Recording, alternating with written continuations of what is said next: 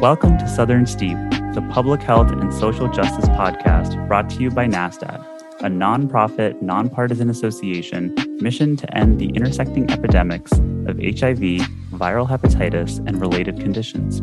Much like brewing stronger tea, this platform aims to brew a stronger community by centering community leaders' voices and their innovative work in the Southern United States. In this special episode of Southern Steep, Brewing Stronger Community, Nicole and Isaiah speak with attendees of NASDAD's first ever Southern CBO Summit, which took place in Fort Lauderdale, Florida at the beginning of January. Some guest conversations took place live at the summit, while others took place a few weeks after the summit ended. We hope you enjoy this special episode. Hello, everyone, and welcome to Southern Steep Live. Here we are in person, and we are talking to some folks live and in action. My name is Nicole Elenoff, and I am joined here by Isaiah Webster III. Hi, Isaiah. Hello, Nicole. You put the third in today. You don't normally do that. I don't. Today's a new day. We are live now. We're also joined by an incredible individual, and their name is Dexter. Dexter, welcome. Thank you for having me. Thank you for being here. Dexter, tell us about you. Tell us about your organization. Who are you and where do you work? Okay, so my name is Dexter. I live in Hampton, Virginia, and I work at the LGBT Life Center, and that's located in Norfolk, Virginia. I am a Black queer man of trans experience. So for some people that are like, what does that mean? That means that I transition from female to male, and I do outreach and advocacy. I'm the transgender resource coordinator. So my job is to locate resources and connect individuals with those resources. Wow. Dexter, that's awesome. Dexter, how did you hear about the Southern CBO Summit? So my supervisor actually asked me if I wanted to go. She actually was watching me while I was typing and popped over my shoulder and said, hey, so would you like to go on an adventure? And I said, sure. You know I like adventures. Is it an exciting adventure? She said, oh, you're going to fly to Florida. I think it's exciting. And so when she sent me the information, I said, this is entirely my speed. So I was definitely excited. Awesome. Have you ever been on a podcast before? I have. I've interviewed, and my brothers and I are currently working on a podcast. So we're working on getting it together so we can launch it. Tell us more, right? if you can. So I have a group of other trans men, and we are working on this podcast called the Pronouns Podcast. I love it. Because one of my friends I was like, what's your pronouns? He's like, he, him, and everything pronouns. And I was like, bet, we have it, the pronouns, which is just us as men of trans experience, just sharing our lived experience, I believe, in advocacy through storytelling. So it's an easier way to kind of get our message across. I love it. So with the Southern CBO Summit is really about leadership, and I have been privileged to share space with you throughout the event thus far, and you absolutely exhibit leadership in any number of ways. And I just want to say, I saw you earlier today. We had a tender moment with one of our colleagues, and you immediately took care of that person, took care of that space. And it was just, you did it in such an authentic way. I just wanted to compliment you on that, because it's a type of leadership that some of us like me, as I said, in that space, that can be challenging. So the first question that Nicole and I have is, how do you define your leadership? If you had to put it in your own words, how would you phrase it? So one thing I've learned about myself in defining my leadership is that I am a intellectually empathetic leader. And a friend of mine helped give me that language. So I'm incredibly empathetic. I feel what people feel, but I read it very logically. And so when I'm in spaces of leadership, I try to take that into consideration. I've been told I'm very disarming, and that can be very helpful. As a Libra, I try to be balanced for everybody else but myself. So I've noticed for me, when it comes to my leadership, it comes from a place of fairness and justice. And in order for me to be that person, I have to actively listen. I have to make sure that I'm getting the representation from others, and I value people's voices. And I've really practiced active listening, reframing what people say back to them, validating their lived experiences, and then in my leadership experiences, taking that on. And a lot of that has actually been about vulnerability. So a lot of my leadership is taking a vulnerable moment of my own and using my wordsmithing to phrase it very eloquently so that way I can elicit that out of others and to get others to come to the conclusion. My leadership is very much, and it's been taught from me by other leaders, is it's not for me to tell you how to get there, it's for me to help you make that aha moment. And so if I can get you to go, I figured it out, then I feel like I've accomplished something. So intellectually empathetic. Yep. I have not heard that phrasing combined together, and I really love that. And I love that you are talking about helping someone come to the journey and not necessarily telling them this is how you do it, this is how you get there, because at the end of the day, people need to have their own journey. This is their storybook to write. So you mentioned that you're with LGBT Life Center based in Norfolk, Virginia. Tell us a little bit more about your organization and the communities that you serve. So the LGBT Life Center in Norfolk services LGBTQ clients, families, friends, allies, including heterosexual clients. We do everything from testing to wraparound comprehensive services. So that can include housing referrals. We can also include medical case management for folks living with HIV. We do in-house mental health services as well as referrals. I oversee the transgender basically resource connection program. So we like to connect trans people with medical resources that they need, but also the social support that they need. We just launched a senior services department, so we are also trying to connect seniors. So much of the LGBT Life Center is about creating a space in which other leaders can help their communities. So we've become that hub. I love that you're including seniors in your programming, because when I think of LGBT Life Center or life, it's every space, every part of the life cycle. And I think sometimes, especially LGBTQ seniors, are left out. And sometimes they might need the most support because aging can become very isolating. And if they are living in a place that is not affirming, that can be very detrimental to that person and their wellness. So that's awesome that you all are doing senior programming. So we're not quite finished with this Southern CBO Summit. We have another half day to go. But up to this point, what do you think is going to be your takeaway or one of your takeaways from this experience, this event? One of the biggest takeaways I've got from this event is the importance of cultivating and curating intentional space with others.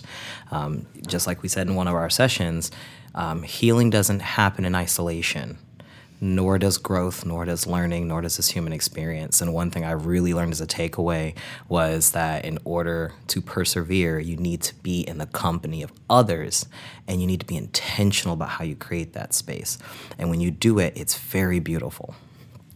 Something I said earlier in a previous session is that it takes a community to heal a community. And I think that one of the unique experiences of this summit is that folks that are community leaders at CBOs in the South are able to come together. And inherently that is a community, because not everyone knows what it's like to be a leader at a CBO in the South.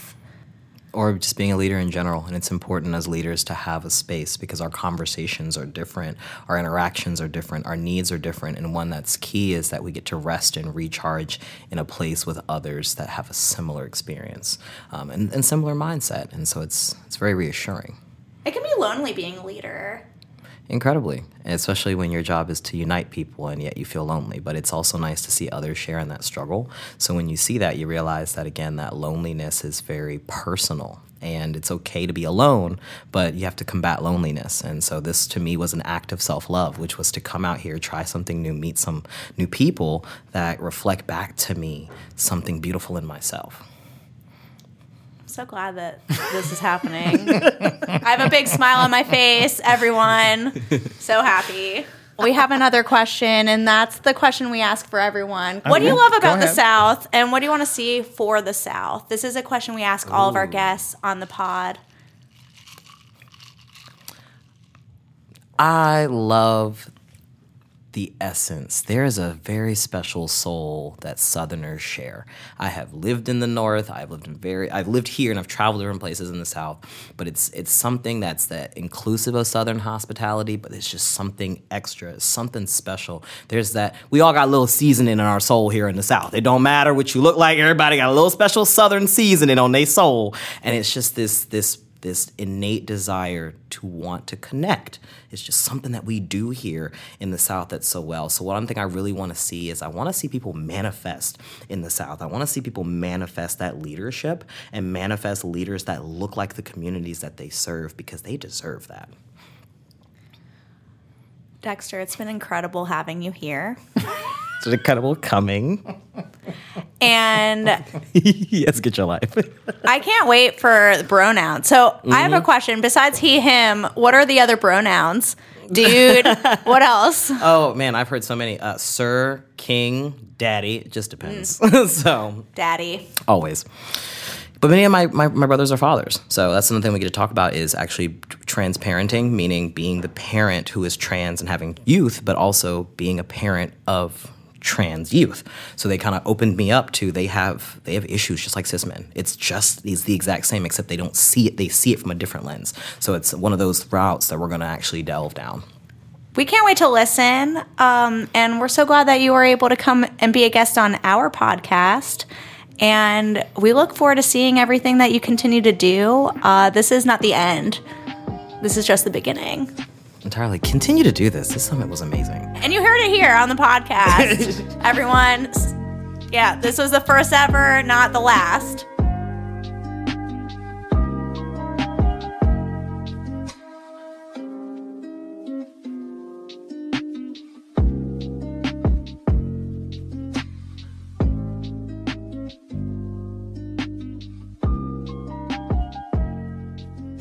And we are joined by another incredible guest, and his name is Lee. Lee, welcome. Thank you. Lee, tell us more about who you are and what organization are you with? Yeah, so my name is Ely Dyer IV. I use the pronouns he, him, his. I am one of the co-executive directors and co-founder of an organization called BONDS, which stands for Brothers Obtaining and Navigating Dynamic Solidarity. We're a grassroots nonprofit that does leadership development and HIV prevention and sexual health education for trans men and transmasculine folks. We kind of started out as just like a support group of trans guys getting together in the DMV area, and then it evolved into an organization, and we do a week every year called Trans Men and Transmasculine Week of Affirmation and Resilience, which has is hybrid. So there's a virtual part during the week where we do a session around topics that speak to the lived experience of trans men and transmasculine folks, and then we end it with some social events connecting trans men and transmasculine folks, because while we know trans people face a high number of violence, but unlike our trans femme folks, trans men leading cause of death most times is suicide. We see that happening from loneliness and isolation, so we wanted to stand in a void that creates some connections. Thank you for sharing that, and we're so glad that you all are here at the summit. How did you hear about it? So Tyree Williams, who's the co-executive director of Bonds as well, he in his full-time work works for the Virginia Department of Health, so was familiar with some of the with the HIV world and the work that's being done, and helps a lot of times establishes services and programs for us. So Lee, I really appreciate you being here and your opening comments. I statement. I feel like when we talk about trans folks in general, it often goes to housing, it often goes to transportation, it often goes to all these other things. You mentioned mental health, which I feel like we don't talk enough about. I wanted to know, just from your perspective, what do you think we need to be talking about vis-a-vis mental health of trans masculine folks that's not being talked about? Well, I think there is it's multi-pronged, right, and multi-demographic, because it's not a monolith. So just a little bit of contextual background, with the creation of Bonds and the co-executive directors. Like I said, Tyree, he's always been in the activist community, HIV community, and myself. I work in higher education, so I run the Center for Sexual Orientation, Gender Identity, and and expression at James Madison University. So I was seeing your Generation Zs, he was seeing, millennials and up. And so like we saw like with our older trans men and transmasculine folks, due to safety, many of them had been living stealth. And living their stealth lives, a lot of them had to leave their old lives. So that might have left family behind that could have outed them, might have left friend groups that they had that might have outed them. And then also, too, for many trans men and transmasculine folks who prior to the transition might have identified as like a dominant lesbian or a lesbian of masculine center, we transition and now having this masculine aesthetic, realizing too that your community that you belong to and had so many ties to might not receive you the same in love because you now have this male aesthetic. And the honesty with that is that many folks that might identify as women or femme have had issues of violence with folks that identify as men. So now you have this identity that is a danger. And so that we saw that isolation play into mental health. And then also, too, depending on like socioeconomic barriers and things like that, just not even having access around mental health or not even knowing where to go or finding affirming care. So like myself, like I've had the privilege of education. So when I go find a therapist, I know I can go to psychology today, put in all types of filters and find somebody who can fit all my needs, right? But I remember when I lived in like Cincinnati, right, going to a therapist and being like, I'm dealing with anxiety, I'm dealing with ADHD, but them trying to root all of my things to a transition. Be like, that's not the totality of me. So I think like that access, the social determinants to play into mental health, and just also to education, because we have to think about cultural. So for Bonds, like we're open to all trans men and transmasculine folks, but the majority of our population do identify as people of color. So we're breaking down stigmas in Black community, because my experience in Black community in the South has been, a lot of the experiences related to a faith-based experience. And so churches are just getting now to the point where they're advocating for mental health. Also, another subsect of our population identifies as Latinx. And so also, too, in the culture and also faith-based relationships to Latinx community. So I think it's just it's a multitude of things that are nuanced. So I would say like those faith-based relationships, cultural stigma, the isolation, and access when we talk about mental health.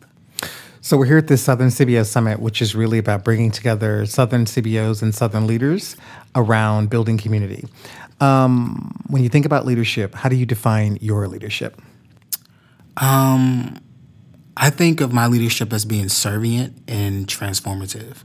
One thing I'm really big about is like, I feel like if you're a leader, you should not feel that any part is a small part. And seeing equity in your work. I know sometimes in my experience, folks get so tied to titles, but I'm really about rolling up the sleeve. And then another thing about transformative leadership, I really do believe in, and I don't know if this is like the HBCU education for me, but I really do live and believe in each one teach one. And I feel a lot of times information is kept or folks don't cultivate leaders. And I get it, like people can be in a position for like 20 years. But for me, if you're a leader and you've been an ED for 20 years or sit in a position of 20 years, I hope that you have cultivated at least a person a year, right, in your existence in that role. And I don't see enough of that. And I understand, like, some of that is due to things get territorial, and because a lot of things are due to funding. And so, like, funding gets marginalized. And so sometimes in the community, we feel like we have to pit against each other. But I hope that leaders believe in that transformative leadership, too, where they are also helping cultivate the next generation of leaders. I personally love transformative leadership. I think at the end of the day, we all should be building leaders and others, and it doesn't matter if they end up having a title of executive director. And I think that leadership is so much more than having that title. But you're absolutely right that there's some founder syndrome out there where someone might founded an organization and holds on to it, and then what about all the other leaders that could have been cultivated during that time? What's been a takeaway for you at the summit? I've been to some really, really great sessions. So today, One of the sessions that I went to about stigma, and just hearing about what other states are going through. And so just hearing from some of the other CBOs that are in the Bible Belt and hearing about their different workarounds, that even though legislation has hit them hard and things like that, the creativity that they've had to work around the laws to get their services and get their population demographics to still get what they need. I think that's been great. And then another session that I went to that was really great was about community partnership, and it kind of reframed the way we think about community partnership, especially like one of the critiques that I myself give and folks always give like about the community and about like this work is like, oh, come on, I'm tired of being on the political like campaign, or like, do I have to be friends with everybody? But the presentation today kind of talked about like an equity model and just some different tools to think around community partnership, past what's the program we're going to do together, past like who's going to put in what money for the program. One of our longest running arguments on this show is whether or not a certain place is technically in the South or not. So I need to get you on record. DMV, is that really the South or not? So actually we have to back it up and define DMV. Fair. Because for the native Washingtonians, Virginia, even though it's right across the water, the northern part of it, they don't include that in it. Now, DMV, I do believe, is part of the South because some of it is below the Mason-Dixon line. And, you know, I shared some history earlier. Harriet Tubman is from Maryland. Maryland is below the Mason-Dixon line. Virginia is below the Mason-Dixon line. Northern Virginia and Southern Virginia are two different, completely different places. And yeah, thank you. Thank you for the debate continues. Sticking with that theme, what do you really love about the South, and what do you want to see for the South? I mean, I know the South has quite an interesting history, but I also believe it's very beautiful. So I am a native of New Orleans. Well, let me say originally Marrero, because, like, you know, people from New Orleans would be like, wait, the West Bank and the East Bank are two different banks. Don't try it. They are. But being a native of the cities, and growing up in a city that I feel was very closely still kept a lot of their African traditions, and there's no other place like home. In other southern states I've lived in, like North Carolina and Virginia, I just feel like there's a hospitality that I don't get everywhere else, and a thing of like being seen by folks, right? Just past the no knock against New York. I understand it's very busy and fast-paced, so people just have to walk fast and can't make direct eye contact.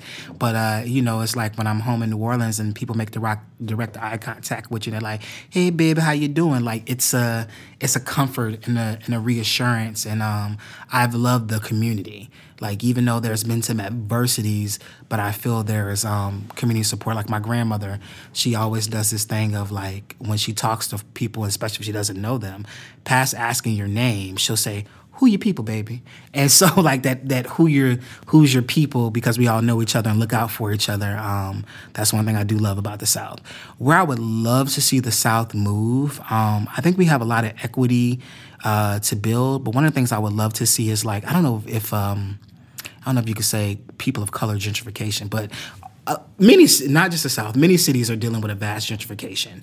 But the one thing in the South that I'm seeing that's like that gentrification is affecting everything, like all parts of the world.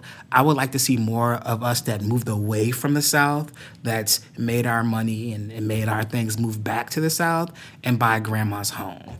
And instead of sending our kids to the private school, send our kids to the school in the neighborhood and really be a part of that community. Use Maryland for an example. At one time, I think Maryland had the most concentrated black millionaires in Prince George's County? Yes. Mm-hmm. And so instead of folks sending their kids to Prince George's County, they would send their kids to Sidwell and Friends, right? And I think about like when my grandmother grew up in the segregated New Orleans high school, right? We all know separate but equal, it was very unequal. But she always talks about how it didn't matter what the school didn't have. Her father was a Mason, so the Masons raised money for books. Her mother and other friends, they were cooks, so they were in the lunchroom cooking. Everybody was a part of the school in that synergy. So like, I always tell people like, if I do have children, that's my route in life. If I own on a home in the city and the school's not that good, well, I'm gonna be the classroom parent. One of my gifts is writing grants. So me and that principal are gonna be together, like, what y'all need? Because let me get my team together so we can write a grant to help uplift that. And I think like if we start to get back in that, we can kind of like shift the culture and really bring back those close-knit communities and really give some economic growth. Because while we make laws around different things, I think the thing that like keeps some of our southern cities in a high crime is that like we've lived there and we had to get away, but we don't do the comeback and we don't do the rebuild. Mm-hmm. So we had a guest on recently, and when we asked her this question, she was saying how her hope for the South is that they'll be able to stay in the South because of some of the gentrification that's going on and just being able to have the ability to buy grandma's house because of how much things are gentrifying, that grandma's house might not be able to be, paid for. And so I really appreciate what you shared because it's a lot of what has been said and plus putting in more of an investment into the schools and like really being in the community that you live in. Yeah. There's a lot. Wow. Lee, thank you so much for joining us for this, this little snapshot of what you and your organization's doing, and just like it's been really cool getting an opportunity to chat, and I look forward to more conversations. Yes, thank you for having me.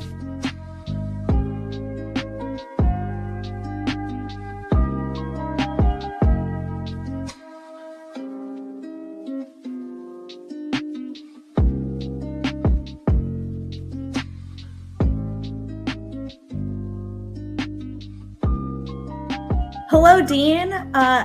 Thank you so much for joining us today. And for those that haven't been listening along thus far, I'm Nicole, and I'm joined here by my colleague, Isaiah. Hi, Isaiah.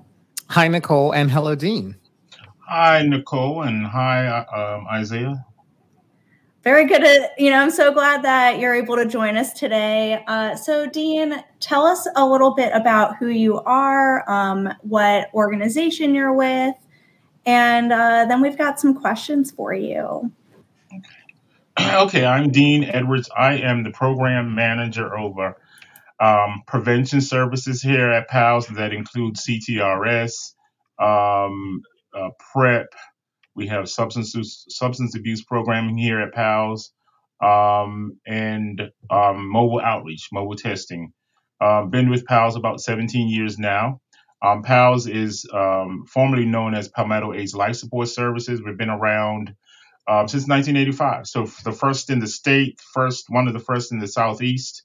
And we've been striving and moving forward over these past 35 plus years. Originally from the island of Bermuda, transplant here to South Carolina, and little background in education. Yes. Awesome. So PALS is in Columbia, South Carolina. And thank you so much for giving us some more background about PALS and some of the programs that you offer. Dean, my first question for you is, how do you define your leadership? At the summit, we have been talking a lot about leadership, and how would you define your leadership? My leadership, very inclusive. The team that we have here in prevention, we bring stuff to the table. Being here over 17 years, I couldn't have gotten through it without the assistance of the team. Over the years, we have brought students in, we have brought younger members into the team, skilled members into the team, and that has allowed us to progress from just us basically doing interventions to now a full-fledged testing program. So I like to include everybody. I like to hear a lot of support and information from the team to help build us. Always encourage them to get out into some of these conferences and summits and retreats and things like that to bring back information to make our job a lot easier and for us to be allowed to impact the community. So very inclusive, very welcoming. I always like to say that, the door is always open, and, being around a long time, I know I can't do it all, and it can only work by everybody on this team pulling forward and assisting with what we're trying to accomplish. That is great to hear, Dean. And we're so happy that you made time to be a part of this podcast. You know, Southern Steep is really about looking at all of the folks in the South who are doing work with CBOs and with community, which obviously you do. And then the summit itself was really about bringing those folks together to talk about what those partnerships look like. And you talked a little bit about your organization and what it does. I'm wondering if you could share with Nicole and I and the listeners a little bit about your partnership building in South Carolina, particularly the partnerships that your organization is building with other CBOs, with other community leaders, and how you stay engaged with those folks as you're doing the important work that you've already articulated. Well, with engagement and community partnership, we have, over the years, we have maintained the respect of the community. And I think that's because we're in the community, have been in the community a long time. And the community understand that, who we are, they're going to get the best quality service and best practices come from PALS. We are ongoing with engaging the community and community leaders in partnership. There's several projects. Every time you write a grant, you have to go to a different area or move in a different direction. And because of PALS and the longevity of it, we don't have a problem with that. We from the state house to the local health department to surrounding county health departments to the colleges and universities to some of the substance abuse areas. It's just going in, negotiating with them, letting them know who we are, because sometimes we have to still do that. Letting them know who we are, what we can offer, what we can partner with, and sometimes bringing them to the table. Years ago, when we was planning these national campaigns like National Black HIV Awareness Day and World AIDS Day, we always used to bring the community together and plan for the community event. We will do stuff at the State House, or we'll bring members from the universities, members from the local shelters and things like that to the table to plan an event. And on occasion we have had different events at these other institutions. We're there in the community. When the homeless shelter will have a community day, and we'll bring out, not just our testing, but we'll bring up our information table and just set up. So we're in the community everywhere that we can be, and that's the local community. But we do go to surrounding counties to also engage the community and continue to build partnerships. It's an ongoing thing. You can't just stop. You have to redevelop, refocus, and reengage. You're absolutely right that it's an ongoing process, and meaningful community engagement is not a one and done. Mm-hmm. I'm wondering if you can share a little bit about some takeaways that you had from the CBO Summit. I think one of the bigger things is something that, I just got off a meeting with the local health department, focusing on status neutral. The health local, they're telling us that's the direction that we need to move on. And I think hearing it at the summit, kind of not for the first time, but hearing it with the summit, this is what we're going to do. We're moving forward with this, and we'll probably do a CBO request with y'all to move forward with status neutral. Also, the marketing, social marketing and media. And I think, that, again, gave me some ideas and how to engage our team to get out and do some of the things that we discussed.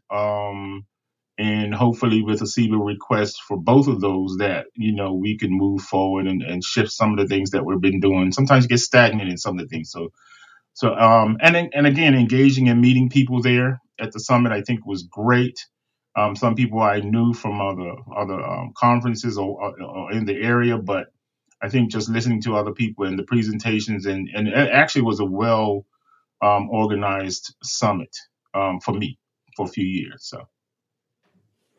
Thank you. We appreciate that feedback. This was the first time that NASTAD has done this type of event for CBOs. We are known as a convener of technical assistance events for health departments, and we have a lot of experience doing that. We are really putting some intentionality around building stronger relationships with CBOs and community folks. And this summit that you attended was really the first of its kind. And we are really looking to build upon that. So we appreciate the feedback and keep it coming if you and your peers have other thoughts about what you'd like to see in the future, how we can build upon it. Nicole and I and the entire team are open to that. This is a question that all guests get. What do you love about the South? And what do you want to see for the South? I like the South because it's a friendly environment. People speak to you. Have conversation with you. Of course, I love the weather. The availability. I love the beach. So the availability to the beach is not far from here, whether it's in Charleston or going to Florida. I just like the more personable, homely, very southern way of approaching community and friends. I haven't lived anywhere else other than Atlanta and Bermuda. Place reminds me a lot of Bermuda. Bermuda is a tourist island, and I feel like it's more welcoming in this area in Columbia, South Carolina. And if you come through here, you're going to meet people. We're all going to speak to you. We like to engage others in conversation. I would like the South, if you want to talk about work related, I would love us in the South to be able to engage other ideas. I see a lot of ideas in other states as far as what I do, type of work I do. Taking more risk. This is the South, this is the Bible Belt, and sometimes you can't do certain things. You can't post certain videos. You can't post certain billboards that may be risque. In order for us to get the message out and what we want to do and engage the community, the community shifted from, the Bible Belt South of 20, 30 years ago. Now, they they're more focused, or they're more out with their ideas and what they want to see. So I see, because of the South and the Bible Belt, that we have to be a little bit restrictive in what we do. I would like to see us to just kind of let some of those things go and allow us to do some things outside of the box that we're restricted on right now. Kudos to all of that. We agree. Innovation is not just a buzzword. It should be something that leads our work. Mm-hmm. So we certainly agree with that. Before you go, Dean, tell the listeners where they can find out more about your organization. What are your social media handles that you want to share? How can folks learn more about your organization? Great. So we are PALS, of course, www.pals.com on Facebook and Instagram, PALS as well. Just hit us up, shoot us an email. We always like comments. We like responses. We like good feedback. So we're here in Columbia, South Carolina. The number is 803-779-7257. My email address is dean.edwards with an S @pals.org. And, please shout out to us, visit our website. And I just, again, thank you all for this opportunity. Thank you for inviting us to the summit. Really appreciated that. And again, we will look out for submitting some CBO requests for some of the things that we know that we need to move forward on. So thank y'all. Dean, thank you so much. It's been such a pleasure getting to share space with you again, and really looking forward to continuing our partnership with you all and working with you. So thank you so much for taking time to talk with us.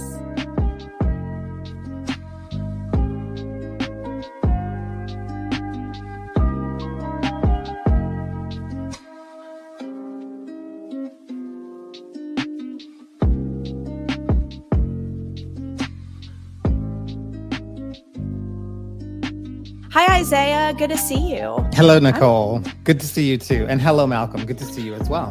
Hello. Good to see both of you guys. It's a lot colder here than when we last saw each other in Florida, but it's okay. Thanks for bringing up sunny Florida. It's been a couple weeks since the Southern CBO Summit, which you were able to attend. But before we get to that, can you tell us a little bit about who you are, Malcolm, and what organization you're with? My name is Malcolm Reed, he, him pronouns. I am the director of programs for an organization called Thrive SS. Thrive is an acronym that stands for Transforming HIV Resentments into Victories Everlasting. The SS stands for Support Services. And we are here to support Black same-gender loving men living with or affected by HIV. Now, having said that, we don't turn anybody away. If somebody comes, through our linkage portal and they need to be linked to care, we could care less whether they are, Black, white, straight, gay, trans, whatever. We're going to do our best to link you to care. But our mission, our original mission, was to support Black same-gender loving men. The organization was founded in 2015 by Daniel Griffin, Larry Walker, and Dwayne Bridges, 3 Black gay men living with HIV who were working in public health. And they knew that there were a lot of disparities, and the disparities were with the system in itself. And so they started this organization to try to fix that, to try to make sure that, Black gay men were getting what they needed as far as HIV care, medical care, and everything else. So I joined the organization in 2016 as a volunteer. I started a project called the Silver Lining Project. And that was mainly for, Black gay men living with HIV who had a little gray hair here and there, members over 50.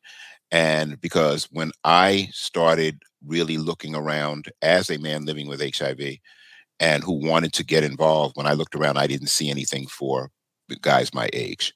And so, the Silver Lining Project was born, with a lot of help from some of the other members, DC Branch, Joe Robinson, Claude Bowen, and Nathan Townsend. We all got together and we put together this program, and it's been up and running and funded for 3 years, and then just got funded again by Gilead. So yeah, that part is working out. For me, this is, the whole nonprofit space is new. I worked 20 years at AT&T. So moving into this space, at my age when I was supposed to be retiring was also an interesting step. But, I love what I do and, enjoy coming to work every day. Thanks for sharing, Malcolm. I appreciated during the summit how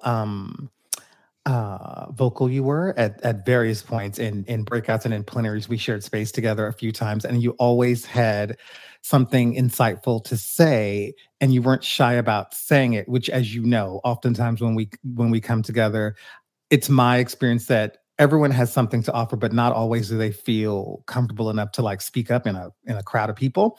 Right. And I thought that you were really excellent at modeling for us. You know what? Just grab the mic, stand up, and say what's on your mind and heart, because that's important. I wanted to know, what did you really appreciate about the summit? What are you going to take away from that experience? Well, for me, a couple of things. One, I really appreciated the size. Being that it was small, it was intimate. The breakout sessions were very small, and you could get up there and make your feelings known and everything else. So that was important because the last 2 conferences that I was at was USCHA and the International. So it was just a total difference between those 2. But what I also focused on, the reason I wanted to come to that summit was because it was focused on prevention. And as I mentioned, Thrive's history has been, we are dealing with men who are living with HIV.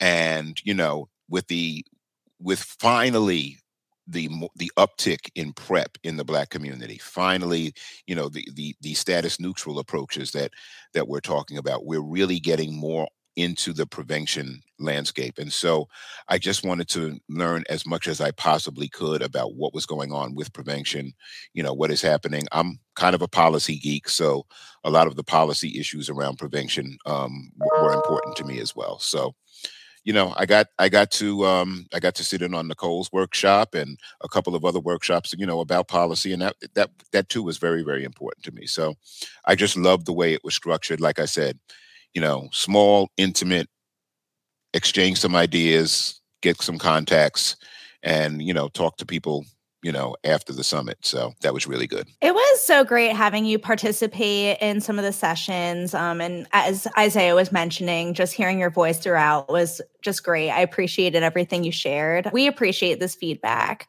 A lot of the content and discussions around the summit involved leadership. Can you share a little bit more about what your leadership style looks like?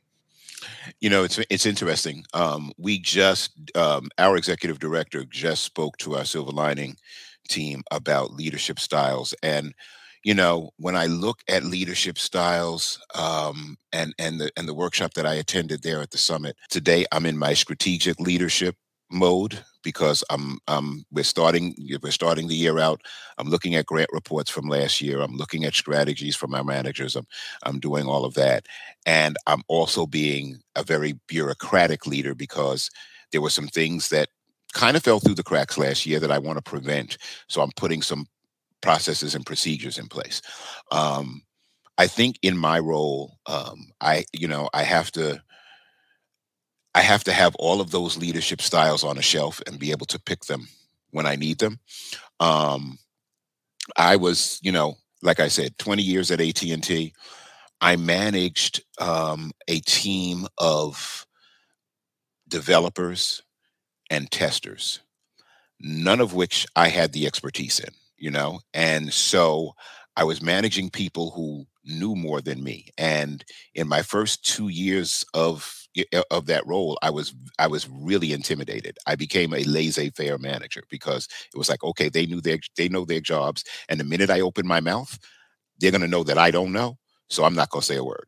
But then I realized it was like, you know what, no matter how much everybody needs direction, and everybody needs to say, wait a minute, is this the right thing to do? And so I became, more of a servant leader in that role. But then I started learning about the different types, and realized that at any time of the day, or when you're doing certain tasks, you're going to pull different leadership styles. I have two ladies on my team, my case manager and my community member engagement manager, and they both call me the daddy leader. They they say that Malcolm's very interested in how we're doing, and they always know if they need something they can come to Papa. So, you got to do what works. Try to motivate your team as much as possible. I'm not quite in the trenches as much as I'd like to, because we've got a lot of, our program library right now. Our program inventory is a lot, and so just making sure that the managers have what they need to keep those programs running. Puts me into a more strategic and, like I said, sometimes a bureaucratic role. But when I can get out there and be that servant leader and be that, like I said, that daddy leader, that's the leadership role that I really like. Thanks for sharing, Malcolm. Supervision is a whole nother skill set. So I'm reminded, as you were sharing your experience at your previous job, about how you were really leading a team where the team had a lot of expertise that maybe you didn't have. It is amazing to me. It's a reminder to me that leadership is its own expertise. And so even if you did have the same expertise as your team, that doesn't necessarily mean that your leadership would have been any different. And I think we see that a lot in the community work that we do and the HIV work that we do, because there's so many different specializations. And I think we forget it because of resources we end up with in our profession, as you and Nicole know. People end up doing multiple roles. So maybe you're the outreach worker, you're the grant writer, you're the person that looks at the books, because you just don't have enough money to have someone in all of those roles. Mm-hmm. And so you quickly forget, in other industries, there's a person for every role, and you don't have to know everything. Exactly. So it's just fascinating. Exactly. What do you love about the South, and what do you want to see for the South? I love Black culture in the South. Moving from New York City, which was, extremely diverse, to coming to the South and seeing Black folks. Obviously some doing well, obviously some not doing well, but the diversity among Black culture was huge for me when I first moved here. And so that part really stuck out to me. Just the history, being in Atlanta, being able to go to the King Center and really understanding what was going on. Even though I was a child during civil rights, and I remember when I remember some of those things with Martin Luther King. Just being able to feel that history and feel where it came from. Obviously, the weather is better than it is in New York. Although we've had some days here in Atlanta that it's like, I didn't move here for this. I didn't move here for ice and snow and everything else, but it definitely is better than New York. What do you want to see for the South? The political landscape has got to change. The gerrymandering. It's like you live in a geographic location or a political location where most of the people are this, but yet the minority is running the show and people aren't getting what they need. And the minute people ask for what they need, they're portrayed as being freeloaders or whatever. So, that's why I'm such a policy advocate, because I just believe that, we've got to change a lot of things that happen in the South. The health disparities in the South are all because of the political landscape. And that's where the work has to be done. 100%. And I think that, a community, if a community is majority African-American, for example, then it is not unreasonable to say that the leadership of that community, the mayor, the police chief, the fire chief, all of the people who are making decisions should reflect the community that they're making decisions with and for. And that's a direct impact on health. That's a direct impact on public health. If the health department for a majority Black community doesn't have Black people in its leadership, that's no good. Exactly. A term that I learned during the Southern CBO Summit was political determinants of health, and that was by Dr. Monger. And I think so much we talk about social determinants of health, but we don't talk about the political determinants of health, like Medicaid expansion, for instance. So thank you for bringing that up. And there's a lot that can happen in the South, but yeah, a lot of system change. Malcolm, thank you very much for joining us today to talk a little bit about you and your program, your leadership, and some takeaways from the Southern CBO Summit.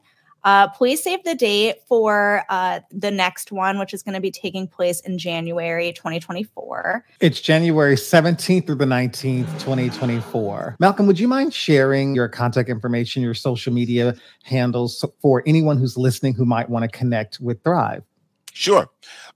My email address is Malcolm, MALCOLM, @thrivess.org. Obviously, thrivess.org is our website. And we are on all social media, most Facebook, Instagram, and Twitter, I believe, with Thrive_SS. And then if you just want to reach out to, just me on social media, or if you have any other questions, if you can't find Thrive on social media, I am on Facebook at Mal, MALKREID, Mal K. Reed, and on Twitter at Malcolm Reed, all one word. Malcolm, it's been a pleasure. Stay warm, and we look forward to staying in partnership with you. Definitely. I definitely want to, keep in touch. Well, I appreciate you listening to me today, and thank you for inviting me. And, enjoy the rest of the day and the weekend. Thanks for coming on, Malcolm. So we've had a lot of great conversations with some participants, both at the CBO Summit and after the summit. It's been really great getting to hear a little bit more about their organizations and the work that they're doing and how they identify as a leader. Yes, I agree, Nicole. These conversations that we've been having with folks who attended the summit for 2023 really gives me a lot of ideas and hope for next year, and thinking about how we might want to pull the summit together again, who we might want to invite, what we want it to look like. And the feedback that we've gotten from community leaders has been very instructive. So I'm super excited.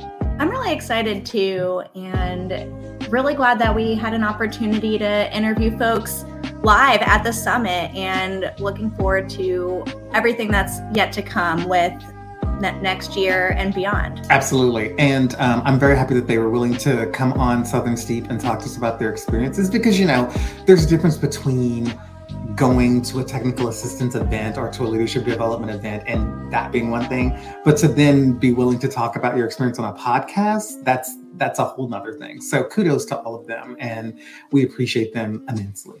Yes, absolutely. So much appreciation, and ultimately a big cheers. Cheers to the 2023 Southern CBO Summit. Indeed, indeed. All right, well, it's been a journey and a half doing this episode with you. Really looking forward to having it all come together. And I think that's a wrap for us. Indeed it is. Great to see you and to work with you as usual, Nicole. I'm Isaiah Webster. And I'm Nicole Elenoff. Thanks for listening.